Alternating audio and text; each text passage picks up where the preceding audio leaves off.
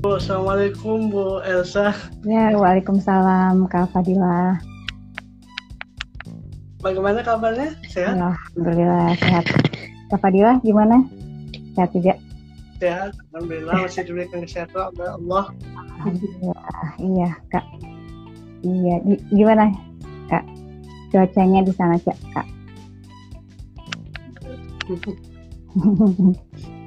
Di sana lagi hujan atau gimana sih? Hujan di Tangerang Selatan hujan.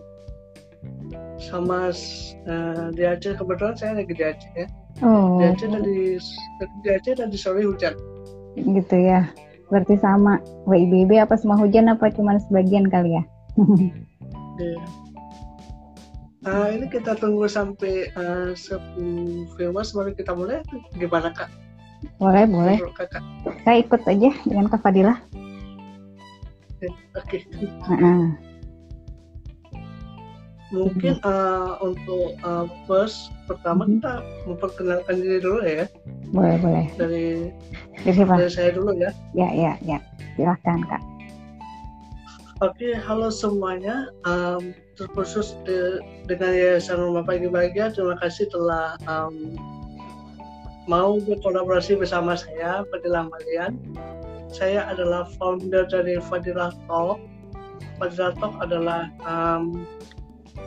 yang bergerak di bidang seperti live session, podcast juga, education juga, gitu sih. Iya. Mungkin itu perkenalan singkat dari saya. Iya, ya senang sekali saya mewakili Rumah Pagi Bahagia diundang oleh Kak Fadilah ya. Jadi terima kasih banyak Kak Fadilah nih dari Fadilah Talk ya. Setelah mengajak nih live IG nih dengan Rumah Pagi Bahagia, dan saya juga berterima kasih kepada Rumah Pagi Bahagia yang sudah mempercayakan saya sebagai humas ya di Rumah Pagi Bahagia ini gitu Kak. Gitu. Jadi ya cerita apa dulu nih? Mungkin awal perkenalan saya bersama Rumah Pagi Bahagia kali ya. Saya ceritakan itu. Pertama sekali sih Rumah Pagi Bahagia mengontak saya di WhatsApp. Dia menyampaikan program-programnya yang saya kira itu menarik. Saya tertarik untuk mendalami lebih jauh apa itu Yayasan Rumah Pagi Bahagia. Dan saya tertarik untuk mengajak kolaborasi di live ini, gitu sih. Iya. Apa tuh yang membuat tertariknya Kak? Yang membuat tertarik karena sebuah yayasan yang berfokus pada pendidikan, tidak hanya pendidikan sih. Ya menurut saya, seperti yang saya baca profil Yayasan Rumah Pagi Bahagia, nggak terfokus pada pendidikan, juga pada amal gitu. Dan ada beberapa program lainnya kan di Rumah Pagi Bahagia. Iya, ada banyak yang dikerjakan. Mungkin bisa dijelaskan kali ya Kak. Boleh. Apa saja programnya? Atau dari profilnya dulu lah, Yayasan Rumah Pagi Bahagia. Iya, profil ya. Jadi kalau profil Rumah Pagi Bahagia ini kan didirikannya 26 Februari 2006 ya. Jadi sudah berusia 14 tahun gitu. Sudah lama ya Kak? Sudah. Dan sebenarnya perkenalan saya sendiri dengan Rumah Pagi Bahagia itu Februari 2011. Jadi mungkin Kakak kalau lihat perkenalan saya di flyer itu, saya memang basicnya kan di pendidikan, analisa sidik jari. Nah, kami membuat kegiatan sosial bersama, yaitu sidik jari amal. Di situ kenapa saya tertarik dengan Rumah Pagi Bahagia? Ya tadi saya ceritakan ya. Jadi berdiri Februari 2006. Awalnya bernama Rumah Pagi.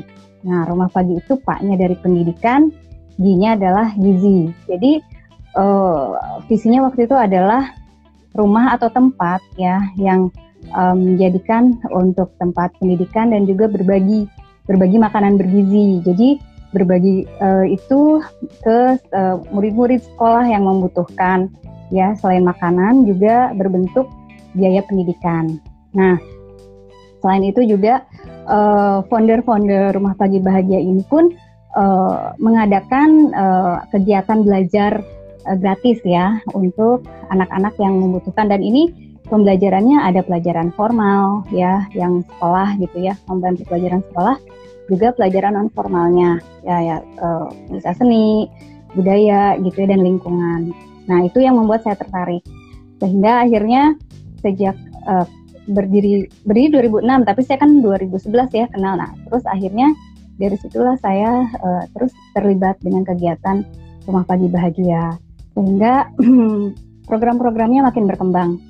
Ya, yang semakin berkembang itu Sekolah Pandu Merdeka. Nah, ini pengembangan dari cikal bakalnya Rumah Pagi yang tadi gitu. Dikembangkanlah jadi Sekolah Pandu Merdeka ini. Artinya Sekolah Pandu Merdeka ini kegiatan pendidikan non formal ya, yang membantu anak-anak yang kalangan menengah ke bawah gitu ya.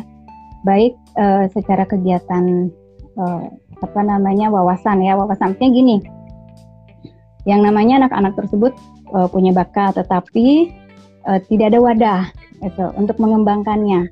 Nah itu jadi isinya Sekolah Pandu Merdeka itu untuk mengembangkan bakat yang mereka miliki gitu ya. Jadi sesuai visinya juga sih, ya kan, beradab, berbudaya dan bahagia, berdaya bahagia. Nah itu yang disebut kenapa kami terus mengembangkan Sekolah Pandu Merdeka.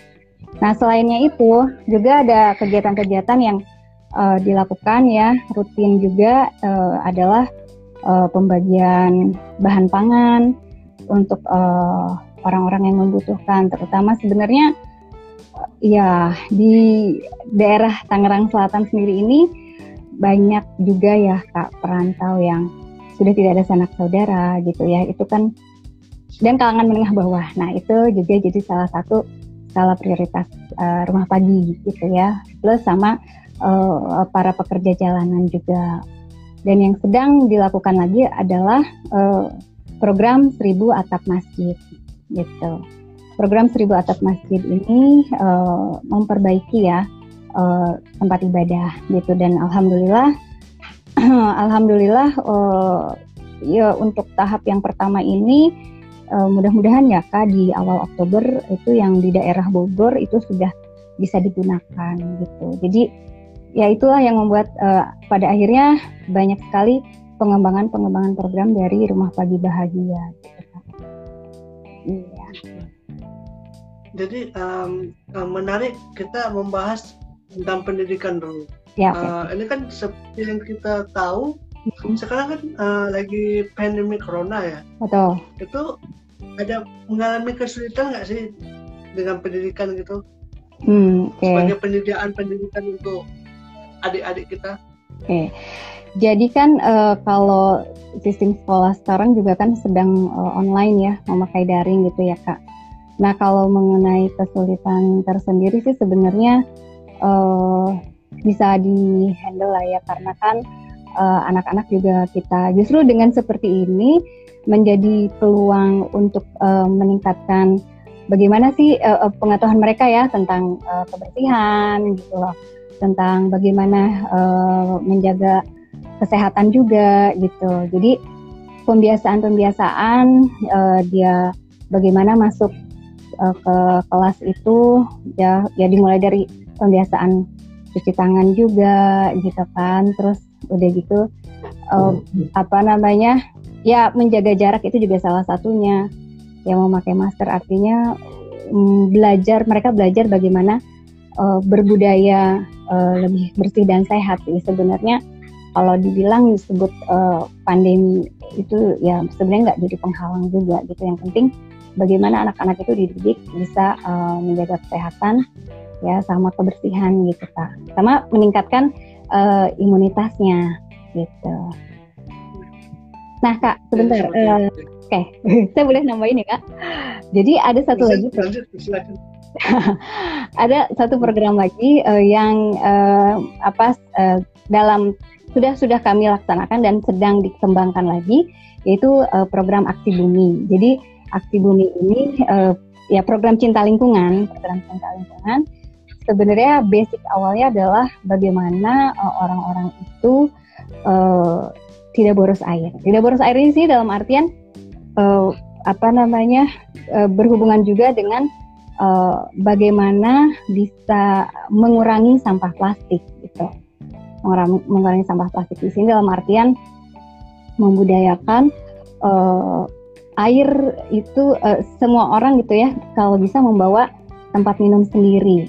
Nah, tempat minum sendiri sehingga tidak terlalu banyak sampah plastik yang air mineral itu gitu. Ya memang kampanye itu masih perlu panjang lah gitu. Jadi pastinya butuh dukungan dari banyak pihak juga ya gitu. Semoga saja dengan adanya live IG ini juga ada pihak yang memang suka dengan program Rumah Pagi gitu ya. Ya mudah-mudahan ayo apa nih yang bisa kita kerjakan bareng gitu kan. Seperti itu Kak. Iya. Jujur saya tertarik ketika kakak menjelaskan tentang cinta lingkungan gitu, karena yang saya tahu tidak mudah Kak untuk mengkampanyekan cinta lingkungan. Iya, karena lebih ke budaya juga sih, karena kita masih sering membuang sampah sembarangan. Yang jadi pertanyaan saya, gimana sih Rumah Pagi mengkampanyekan ini kepada masyarakat tentu? Oke, yang aksi bumi ya? Ya, yang aksi bumi. Nah, jadi yang baru bisa kami lakukan ya Kak, itu adalah memang membuat booth di tempat-tempat strategis ya. Terus, nah di booth itu kami menyediakan air minum, gitu ya. Menyediakan air minum belum itu betul-betul kami sendiri yang menyediakan. Jadi belum memakai brand apa-apa ya, jadi kami menyediakan, lalu kami benar-benar campaign ya, mengajak orang-orang ayo isi air minumnya, isi air ulang, isi ulang gitu air minumnya di booth kami gitu loh, free tanpa biaya gitu. Itu aja mereka yang masih apa sih ini gitu loh. Nah seperti itu Kak, jadi sebenarnya tujuannya membudayakan membawa wadah minum sendiri itu supaya mengurangi sampah plastik. Tetap sih pasti si wadah itu pun akan jadi sampah suatu saat, tetapi intinya mengurangi masa gitu loh Pak, masa waktu ininya menjadi sampahnya gitu loh. Itu Kak. Jadi dari situ sih memang butuh energi cukup besar juga sih untuk kampanyenya gitu. Jadi memang ya kami satu persatu dulu nih gitu tahapannya. Mana yang bisa dilakukan dulu gitu Kak. Iya. Ya oke sih, menarik sih. Jadi secara tidak langsung semua itu butuh proses. Emang betul semua butuh proses, tapi secara tidak langsung bisa terimplementasi kepada orang-orang gitu. Iya. Project-project dengan lindungi bumi. Karena saya juga tergabung di World Clean Up Day Sumatera Utara. Jadi kami setiap tanggal 25 September kalau nggak salah itu emang hari bersih-bersih sampah. Jadi kami bersih itu sampah, kami ngajak masyarakat juga sih gitu. Jadi sekalian mengkampanyekan aksi bumi gitu, khususnya terhadap sampah ini. Oke. Bagaimana tuh Kak cara, jadi boleh ya saya yang nanya sekarang. Untuk mengajaknya sendiri ketika hari bersih-bersih itu gimana tuh Kak? Kalau bagi saya pribadi sih, kalau untuk mengajak itu saya lebih memanfaatkan media sosial itu, karena saya tidak sadar Indonesia adalah negara dengan salah satu pengguna media sosial terbesar kan. Habis itu yang mayoritasnya anak muda. Jadi saya mencoba mengajak khususnya anak muda dari media sosial. Ayo kita peduli sampah, ayo kita peduli bumi. Kalau bukan dari anak muda, siapa lagi gitu. Oke, berarti jadi silakan Kak. Maksudnya generasi milenial ini sangat-sangat bisa diajak banget ya Kak ya? Ya sangat. Tapi kalau untuk awal-awalnya kami memang ada merasa kesusahan sih, itu lumrah. Tapi lama-kelamaan anak mudanya aware. Terus dia tertarik kalau kita menyampaikannya dengan secara benar. Ayo dong kita sayangi bumi. Kamu tahu nggak kalau bukan kita sayangi bumi, siapa lagi gitu? Ya. Kalau kita membuang sampah sembarangan, kalau kita tidak memberi contoh kepada yang lebih tua dari kita, siapa lagi gitu. Itu sih kami mengkampanyekan gitu. Betul. Jadi proses penyadaran terhadap peduli lingkungan ya Kak ya memang perlu banget sih gitu. Jadi ya saya rasa itu hal yang bagus juga, dan hal yang bagus artinya generasi milenial ini kan yang memang mereka itu konsumsi sehari-harinya medsos gitu ya. Jadi memang bagaimana caranya menggunakan medsos juga bisa untuk pendidikan juga ya. Ya dengan program yang penyadaran lingkungan ini salah satunya gitu ya Kak ya. Tapi kita memanfaatkan medsos, kalau saya pribadi, saya memanfaatkan medsos dengan cara kita mengkampanyekan dengan istilahnya membuat film pendek ataupun membuat video pendek tentang bahayanya membuang sampah sembarangan. Itu sih. Karena menurut saya anak muda tertarik dengan cara-cara seperti itu. Contohnya kita membuat film bahaya membuang sampah sembarangan. Itu anak muda bisa aware gitu. Loh, iya ya. Dan ini kita tidak sadar bahaya buang sampah sembarangan. Gitu sih. Iya betul. Iya betul. Seperti itu Kak. Ya sangat-sangat selaras juga sih sebenarnya dengan program Rumah Pagi. Ya berhubungan sekali dengan lingkungan gitu ya Kak ya. Iya. Ya semoga suatu saat kita juga bisa bersinergi gitu Kak. Seperti itu. Amin, sama-sama. Saya mempunyai keinginan begitu juga. Jadi saya ingin mengajak kerjasama Rumah Pagi Bahagia karena saya sangat tertarik sama visi misinya sama program-program unggulannya. Iya, visi misinya. Oke. Iya, jadi kalau dari visi misinya sendiri gitu kan yang namanya Rumah Pagi sempat mungkin ini kan membangun manusia Indonesia yang beradab, berdaya dan bahagia gitu ya. Jadi otomatis ya kenapa sih lingkungan salah satunya ya supaya beradab juga gitu Kak. Gitu kan. Jadi membangun dan juga yang disebut lingkungan bukan selain beradab juga bagaimana sih bisa berdaya. Nah, berdaya ini kenapa masuk lewat pendidikan, lewat ya yang namanya program kami Sekolah Pandu Merdeka gitu. Ya diharapkan dengan beradab ya terhadap lingkungan dan juga berdaya berdasarkan pendidikan menjadi bahagia semuanya gitu loh Kak. Iya. Jadi oke, lanjut. Apa? Gimana Pak? Kak? Oke, ngomong-ngomong soal pendidikan sih, saya lebih setuju ketika anak muda khususnya coba deh untuk menjadi relawan pendidikan untuk adik-adik kita yang kurang mampu. Dengan kita menjadi relawan, kita bisa belajar untuk aware terhadap orang yang mungkin bukan status yang mungkin dia nggak seberuntung kita.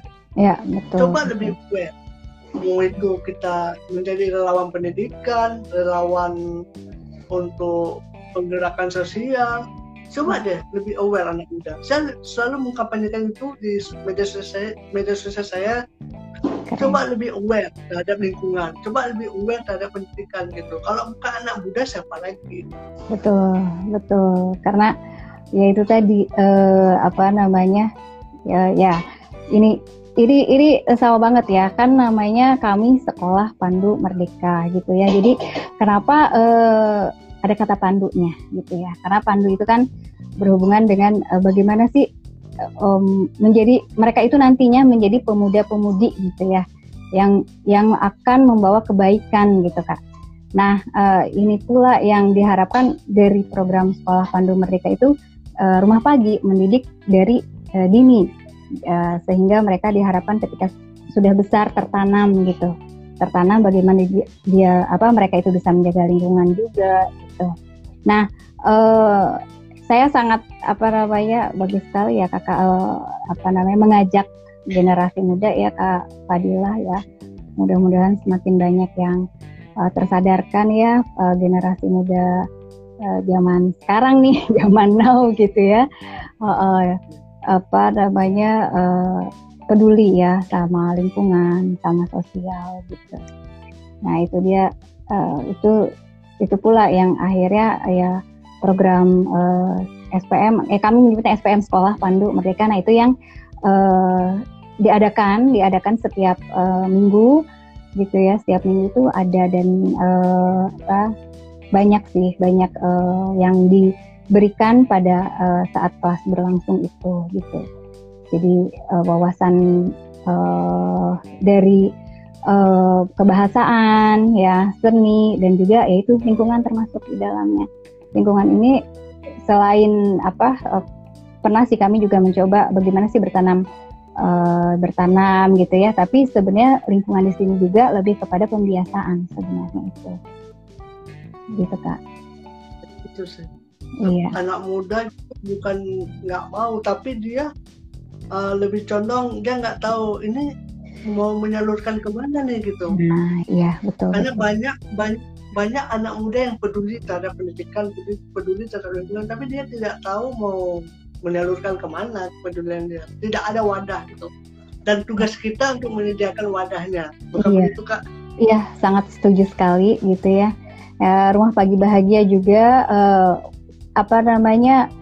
ada Kak volunteer ya dari anak-anak mahasiswa yang mengajar. Selain juga kami ada juga gurunya gitu ya, dari kebetulan beliau juga volunteer di sekolah Islam ternama ya di Jakarta Selatan. Itu juga ada volunteernya. Nah ada juga anak-anak kakak-kakak lah ya seusia Kak Fadila gitu ya, itu menjadi volunteer untuk program Sekolah Pandu Merdeka itu. Jadi alhamdulillah kami sudah mulai gitu. Nah gitu ya, tinggal melebarkan lagi sih gitu. Oke, sekarang saya bertanya. Saya tertarik dengan Sekolah Pandu Merdeka. Sekolah Pandu Merdeka ya Kak. Betul. Yang ingin saya tahu adalah program unggulan di Sekolah Pandu Merdeka ini apa? Seperti apa itu, ada bahasa asing atau ada pengembangan diri? Ya, yang sudah berjalan itu adalah dari bahasa asing ya Kak ya, bahasa Inggris terutama gitu. Jadi menambahkan wawasan ya dalam kebahasaan. Nah itu yang jadi, dan kebahasaan ini juga bukan sekedar belajar grammar atau misalnya hanya kosakata gitu ya, tapi mereka juga mau untuk berbicara. Nah itu berbicara bagaimana sih, sederhana sebenarnya saat pembelajarannya juga, nggak terlalu berat gitu ya, tapi mereka itu dari satu kalimat gitu ya, mereka mau untuk berbicaranya. Nah itu sebenarnya karena kan ya contoh lah ya, mungkin generasi sebelumnya gitu ya, atau bahkan bisa jadi hingga sekarang kebanyakan belajar berbahasa itu kan lebih kepada tulisan gitu ya. Nah itu jadi yang namanya kebahasa, jadi otomatis dengan mereka mau berbicara di depan itu melatih kepercayaan diri ya gitu ya, melatih keberanian gitu. Nah itu yang juga selain kebahasaan itu, jadi holistik lah itu, termasuk di dalamnya keberanian, rasa percaya diri gitu di dalamnya. Jadi artinya pengembangan diri itu tidak terpisah, tapi menyatu dengan materi yang diberikan gitu Kak. Jadi program unggulannya adalah bahasa asing gitu. Bahasa asing plus pengembangan diri ya. Ngomong-ngomong soal bahasa asing nih Kak, kita kan tahu bahwa adik-adik kita ini sangat, misalnya ada yang malu untuk berbicara gitu, malu sama temennya gitu, walaupun dia sudah mengerti, sudah paham atau sudah bisa, tapi cara untuk berbicara itu dia ada yang malu gitu. Iya. Gimana sih Kak cara menanganinya itu? Kayaknya harus lihat pas kelasnya deh Kakak. Harus ada lintas kelas dong ya. Jadi gini, bagaimana caranya supaya mereka itu berani gitu ya? Kita bikin kelompok-kelompok, itu udah jelas. Supaya apa? Supaya ada bekerja sama dalam mengerjakan soal itu. Yang pertama ada bekerja sama, gitu ya. Terus selainnya bekerja sama dalam kelompok itu, tentu pada akhirnya akan berbagi peran ya di dalam kelompok itu. Siapa yang memang mau menuliskannya, siapa temannya yang sudah bisa membantu temannya yang belum bisa, gitu kan. Dan pada akhirnya di antara mereka itu ketika mesti harus ke depan ya sebenarnya mempresentasikannya nggak panjang-panjang, cuma satu kalimat misalnya. Nah itu ada di antara mereka salah satunya gitu. Jadi kenapa dibuat kelompok-kelompok kecil sih saat kelas berlangsung gitu, kayak gitu kan. Nah, ya jadi kan gini, yang namanya sekolah pandu mereka itu kan tadi ya di awal sekilas saya bilang karena bagaimana caranya sehingga anak-anak itu punya bakat gitu ya, tersalurkan. Karena selama ini kan seseorang muncul gitu ya Kak, seseorang muncul itu bukan cuma sekedar dia punya bakat, tapi juga ada stimulasi, ada kesempatan ya, dia dilatih gitu loh, dia juga dapat wawasannya. Nah artinya ketika yaitu tadi maaf ya mungkin kalangan yang kurang beruntung gitu ya, punya bakat tapi tidak ada kesempatan. Nah itulah yang sekolah pandu merdeka ini sedang buatkan gitu loh, kesempatan. Jadi menggali bakatnya gitu ya, potensi ya, sehingga mereka juga terlatih gitu ya, yang melalui keterampilan. Nah percaya diri itu sudah jelas tadi kan, dengan mereka mau tampil di depan ya, percaya diri, komunikasi. Nah itu yang menjadi basic sekolah pandu merdeka. Sama tetap balik lagi peduli lingkungan juga gitu. Berarti ya, bisa kita tarik kesimpulan bahwa yang terpenting itu adalah peduli lingkungan dan aware terhadap sesama gitu. Betul sekali. Sangat betul. Iya. Mungkin dari para pemirsa ada yang ingin bertanya, mungkin dipersilakan ya Kak. Silakan. Tentang Rumah Pagi Bahagia. Boleh. Ada banyak. Ada banyak yang bergabung, Masya Allah. Aha. Itu saya sangat tertarik sama Yayasan Rumah Pagi Bahagia, dari programnya, dari semangat program yang disusun gitu. Iya, betul. Kayak gitu nih, dari mana nih Kak? Dari Aceh, mungkin dari mana-mana kali ya Kak yang ini? Ya dari Aceh, dari Depok mungkin ya. Iya, Tangerang Selatan ya ada. Gitu. Oke, Kak, saya tertarik satu lagi nih Kak, yang Kakak bilang tadi adalah program renovasi 1000 atap masjid ya. Iya. Itu dimulainya sejak kapan sih Kak program itu? Program 1000 atap masjid ini ya, jadi sebelumnya sih masih dalam tahap penjajakan, tapi ternyata di tahun 2020 ini kami bisa merealisasikan ya pembangunan 1000 atap masjidnya. Jadi sudah berlangsung di 2020 ini gitu, dan alhamdulillah diberi kelancaran gitu ya dalam program 1000 atap masjid ini. Jadi ketika disambut oleh warga setempat ya, dan qadarullahnya itu yang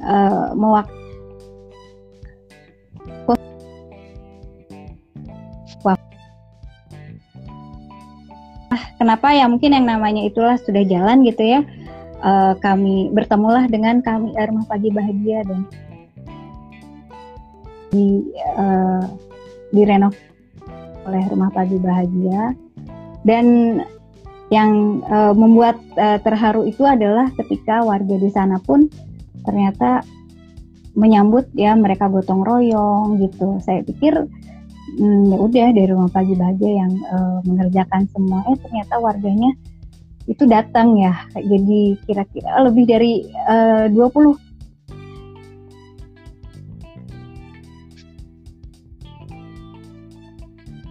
tenaganya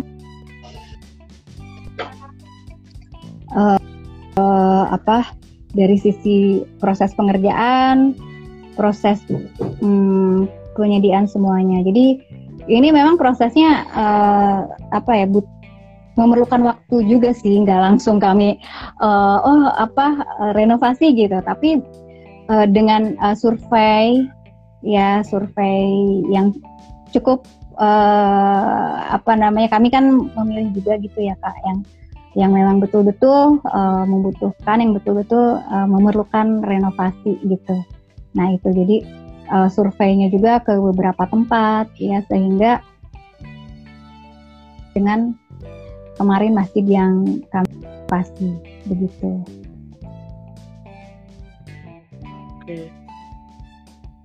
Oke Kak, ini yang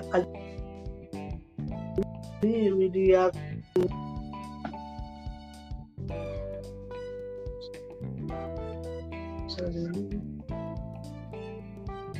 lagi Kak. Iya, kata Kak ini dia bertanya, Kakak cita-cita ke depannya Rumah Pagi seperti apa? Cita-cita ya. Semua memiliki cita-cita yang besar ya Kak ya. Jadi seperti misalnya program Sekolah Pandu Merdeka ini, kami memiliki cita-cita bisa ada di Indonesia ya, seluruh Indonesia lah. Intinya seluruh Indonesia ini mungkin titik-titik yang memang sangat-sangat membutuhkan ya, anak-anak yang membutuhkan sekali ya, bagaimana menambah wawasan, bagaimana meningkatkan kepercayaan diri gitu loh. Dan ya balik lagi menyadarkan tentang cinta lingkungan. Itu dari segi Sekolah Pandu Merdeka.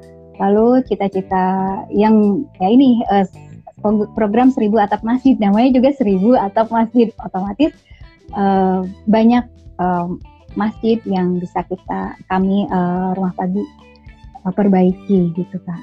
Itu sih, jadi meluas lah, sangat-sangat luas gitu Kak. Jadi cita-citanya ingin mengembangkan lagi sampai ke seluruh Indonesia ya? Iya, betul gitu. Rumah Pagi Bahagia Aceh mungkin. Rumah Pagi Bahagia. Oke, insya Allah kita akan bersinergi. Saya siap kok Kak. Oh ya, alhamdulillah. Iya, itu nanti ini setiap niat baik pasti ada jalan gitu ya Kak ya. Iya. Insya Allah. Iya. Ini dari Sanggra ini, konsep Sekolah Pandu Merdekanya keren, alhamdulillah. Ya, mungkin nggak mengembangkan program ini ke daerah lain? Sangat mungkin karena memang itu termasuk dalam cita-cita Rumah Pagi ya, dengan Sekolah Pandu Merdeka. Jadi kami bisa membuatkan kurikulum gitu ya, yang berhubungan dengan Sekolah Pandu Merdeka gitu. Jadi sangat ingin sekali Sekolah Pandu Merdeka ini menjadi suatu kurikulum tersendiri dan bisa dikembangkan di daerah-daerah lain. Gitu. Ini ada juga pesan dari, saya lihat dulu ya. Iya. Dari Perminto Soleh, saya mengharap bersinergi dalam pembinaan sesama dan dengan cinta lingkungan. Bersinergi dalam pembinaan sama dan cinta lingkungan. Ya, sangat terbuka sekali Kak. Rumah Pagi Bahagia itu bersinergi dengan siapa yang memang ingin mengembangkan program Rumah Pagi Bahagia. Gitu Kak. Mungkin kita bisa bersinergi dengan anak muda atau enggak dengan beberapa founder yang aware terhadap lingkungan gitu. Wah, keren banget itu. Keren banget Kak. Iya. Saya berharap gitu sih, karena saya sangat tertarik terhadap lingkungan gitu. Saya ingin mengkampanyekan tentang lingkungan itu dengan wadah ya, itu yang saya bilang tadi, media sosial.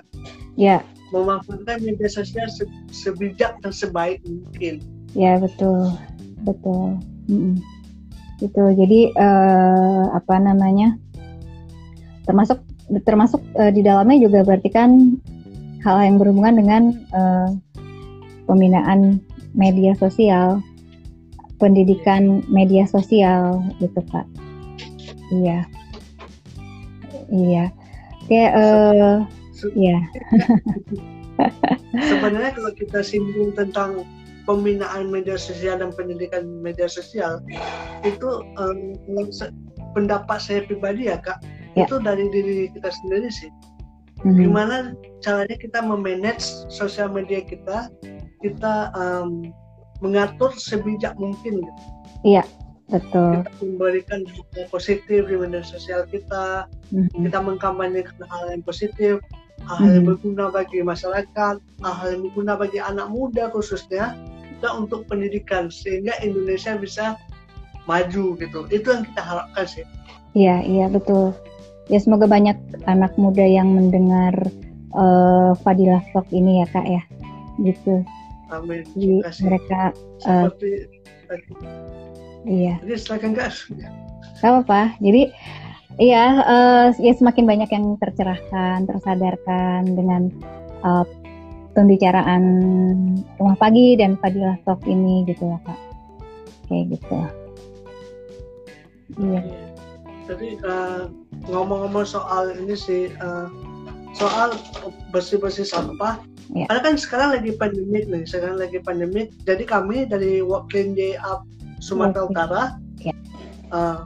kami membuat bersih-bersih sampah online gitu. Jadi mekanismenya adalah kita bersih-bersih sampah tetap di rumah, kita bersih-bersih sampah di rumah. Nanti kita foto sampah tersebut, kita upload ke media sosial Walking Up di Indonesia gitu. Ya betul ya, itu sangat bisa dilakukan semuanya gitu. Kalau kampanyenya seluruhnya bisa tersiarkan gitu ya Kak ya. Iya. Oke Kak, terus apa lagi nih Kak? Mau tanya lagi tentang Rumah Pagi Kak? Mungkin gini ya Kak, kalau ada penonton atau penyimak yang nggak bisa gabung, mungkin nanti bisa di-share live IG ini ya Kak, supaya yang tidak bisa gabung hari ini bisa mendengar percakapan kita dari IGTV gitu. Boleh. Iya. Oke Kak, mungkin terakhir pesan-pesan Kakak khususnya untuk anak muda gitu, untuk volunteer di seluruh Indonesia. Dari Rumah Pagi Bahagia. Jadi dari Rumah Pagi Bahagia untuk generasi muda ya, generasi orang-orang bilangnya generasi milenial ya. Saya yakin dengan adanya media sosial yang bisa menyiarkan hal-hal yang positif gitu ya, banyak pilihan. Artinya hidup itu kan memilih gitu ya, maka akan banyak sekali pilihan-pilihan kegiatan positif ya, nah, menjadi volunteer itu adalah salah satu cara gitu, terbiasa dalam hal-hal yang bersifat positif, membangun gitu ya, wujud peduli pada cinta tanah air gitu. Menjadi volunteer itu bagi saya melihatnya adalah salah satu bentuk kepedulian anak-anak muda terhadap cinta tanah air gitu Kak. Iya. Saya bermanfaat sekali nasihatnya. Jadi anak muda jangan malu untuk menjadi volunteer, jangan malu untuk mengubah Indonesia gitu. Iya betul. Karena kalau bukan kita siapa lagi gitu Kak. Iya, saya masih muda juga ya Kak. Kita sama-sama muda gitu. Iya. Okay. Walaupun tahun lahirnya berbeda. Betul. Itu Pak, itulah yang membuat saya suka di Rumah Pagi Bahagia, karena berjiwa muda Kak. Bahagia terus. Iya, iya. Terima kasih Rumah Pagi Bahagia atas waktunya. Saya sangat bangga khususnya bisa berkolaborasi sharing dengan Rumah Pagi Bahagia. Ya, saya juga sangat tertarik sama program-programnya. Yes. Iya, terima kasih banyak juga. Saya mewakili Rumah Pagi Bahagia. Terima kasih banyak juga untuk Kak Fadilah ya dari Fadilah Talk. Terus maju Kak Fadilah dengan Fadilah Talk-nya ya. Itu semakin dikenal dan juga semakin sama-sama nih Rumah Pagi Bahagia, Fadilah Talk bersinergi menyiarkan kebaikan gitu ya untuk membangun Indonesia. Oke, terima kasih kepada para penonton ya atau yang sudah bertanya terhadap Rumah Pagi Bahagia ataupun Fadilah Talk. Iya. Semoga di lain kesempatan kita bisa sharing lagi ya Kak. Iya, sangat-sangat. Iya, oke. Terima kasih luar biasa. Oke, terima kasih atas sharingnya Kak. Selamat malam, assalamualaikum semua. Ya, assalamualaikum, selamat malam. Oke, tetap ya.